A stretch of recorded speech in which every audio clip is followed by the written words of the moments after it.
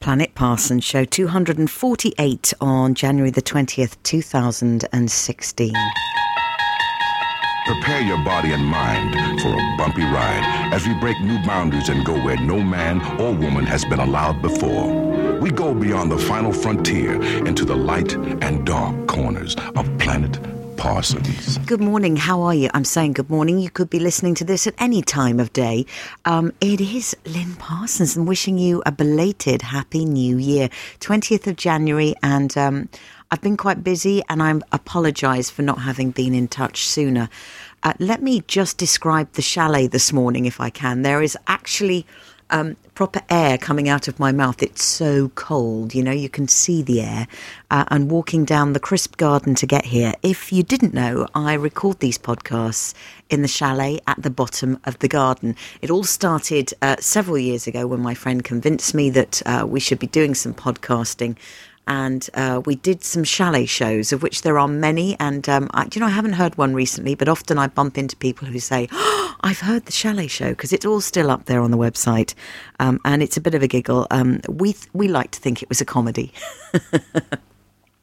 But this is just a plain kind of me looking at the world from the light and dark corners that suddenly hit me with the torch of the world. And do you know, since we last spoke, which was the 12th of December, really shocking. This was meant to be a daily podcast. A lot has happened. A lot has happened worldwide. And, you know, I thought this will probably go on forever if I shared with you what I wanted to share in its entirety.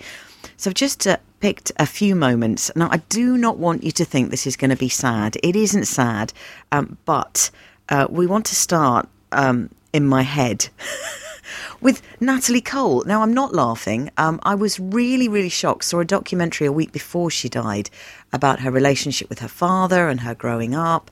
And then to hear she'd passed away at such a young age was a huge shock. And whenever something like that happens, we all have our memories of music and when we've seen someone. And many years ago, I got a call when I was working in central London for the BBC saying, we have a bit of a situation. What are you doing later on today? And like you would, especially when you haven't got a family to look after, I said, well, what do you need me to do? And they said, well, Natalie Cole's coming into town. Her concerts have sold out. So she's going to do a very small concert, a very intimate concert at the Langham Hilton in the ballroom there. There will be chandeliers and it'll be a lovely affair, but there'll probably only be about 50 people in the audience. And it'll be quite big celebrity names that are watching. It'll also be friends of hers, and what we'd like you to do is come and introduce her on stage. And I thought, well, that's fine. And they said, yes, but because it's in the ballroom and because it's quite a posh affair, could you wear full evening dress? So I went all the way. I got my lovely long black dress out, my gloves the evening gloves that come up above the elbow. I had a tiara. I had my hair done. So think Breakfast at Tiffany's, but I'm a little bit rounder than... Oh, do you know what? My mind's gone for a second because it is cold. You know, it is really, really cold down here. Audrey Hepburn. I'm a little bit rounder than Audrey Hepburn. It is so cold down here in the chalet. I'm now looking at a sausage sandwich that is slightly steaming, and I'm holding a hot water bottle. And I know, this is almost like a commercial break, isn't it? Let's go back to that story. So I turned up and I met Natalie backstage. I was absolutely taken back by quite how beautiful she was, how much like her father she looked, and how friendly she was. So we had worked out, the team and I, exactly what I would say in terms of talking about her back catalogue and introducing her on stage. What we hadn't worked out, because the audience already had arrived, was an exit from the stage after I'd done this. So I went to the front of the stage and the orchestra were all set up and it was all very exciting and there was a kind of real, buzz in the air. And I did my introduction, and I think I did it quite well. And then I introduced Natalie Cole on stage. And, of course, she then came on stage. But there was nowhere for me to go. There was absolutely nowhere for me to go. So even the chairs out front were shaped in a circle, which meant there was no way out. So I actually just sat down in my regalia, including tiara, at Natalie's feet for an hour and a half while she performed. It is something I will never, ever forget. And I just wanted to share that with you because these things, you know, they kind of get lost somewhere there in your mind, and then something like that will happen and it comes flying back. So we got into the new year, and I mean, I've missed lots of bits now because you haven't got enough time and I haven't got enough time. But we started the new year, and I turned the radio on. I had a very strange dream. Turned the radio on, and the last story on the news was that the news was coming in that David Bowie had passed away. I didn't quite expect, well, I definitely didn't expect to hear that news. I cannot account really for the reaction within myself. I just sobbed and sobbed instantly like a baby for the entire day. First to pick up on this were BBC Six Music, who were taking texts and tweets from people reacting to the news and playing album tracks and talking about David Bowie. And then lots of other radio stations kind of followed suit. But when I did the school run, there were tears streaming down my face. And what made matters worse was my youngest said to me, "I'm so sorry you're so upset, Mum. Of course, didn't David Bowie do The Laughing Gnome?" And then I cried even more. And he said, "Why are you crying?" And I said, "Well, that's the only one I've ever played you. That's the one you know David Bowie for. So now I've got to get all the albums out and get them up to date with all those songs."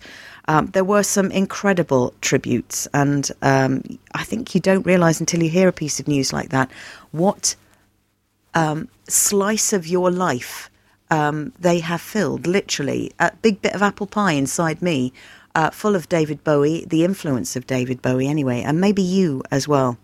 So I thought, I must do a podcast about this. I'll leave it a couple of days so I'm not so emotional and I don't blub. And then 3 days later, the news comes in that Alan Rickman has passed away at the same age, 69. And that really got me as well. I mean, just what an incredible actor. What a heavenly voice. And between you and me, I'd watched the Harry Potter films. We'd had a Harry Potter-thon just before Christmas in our house.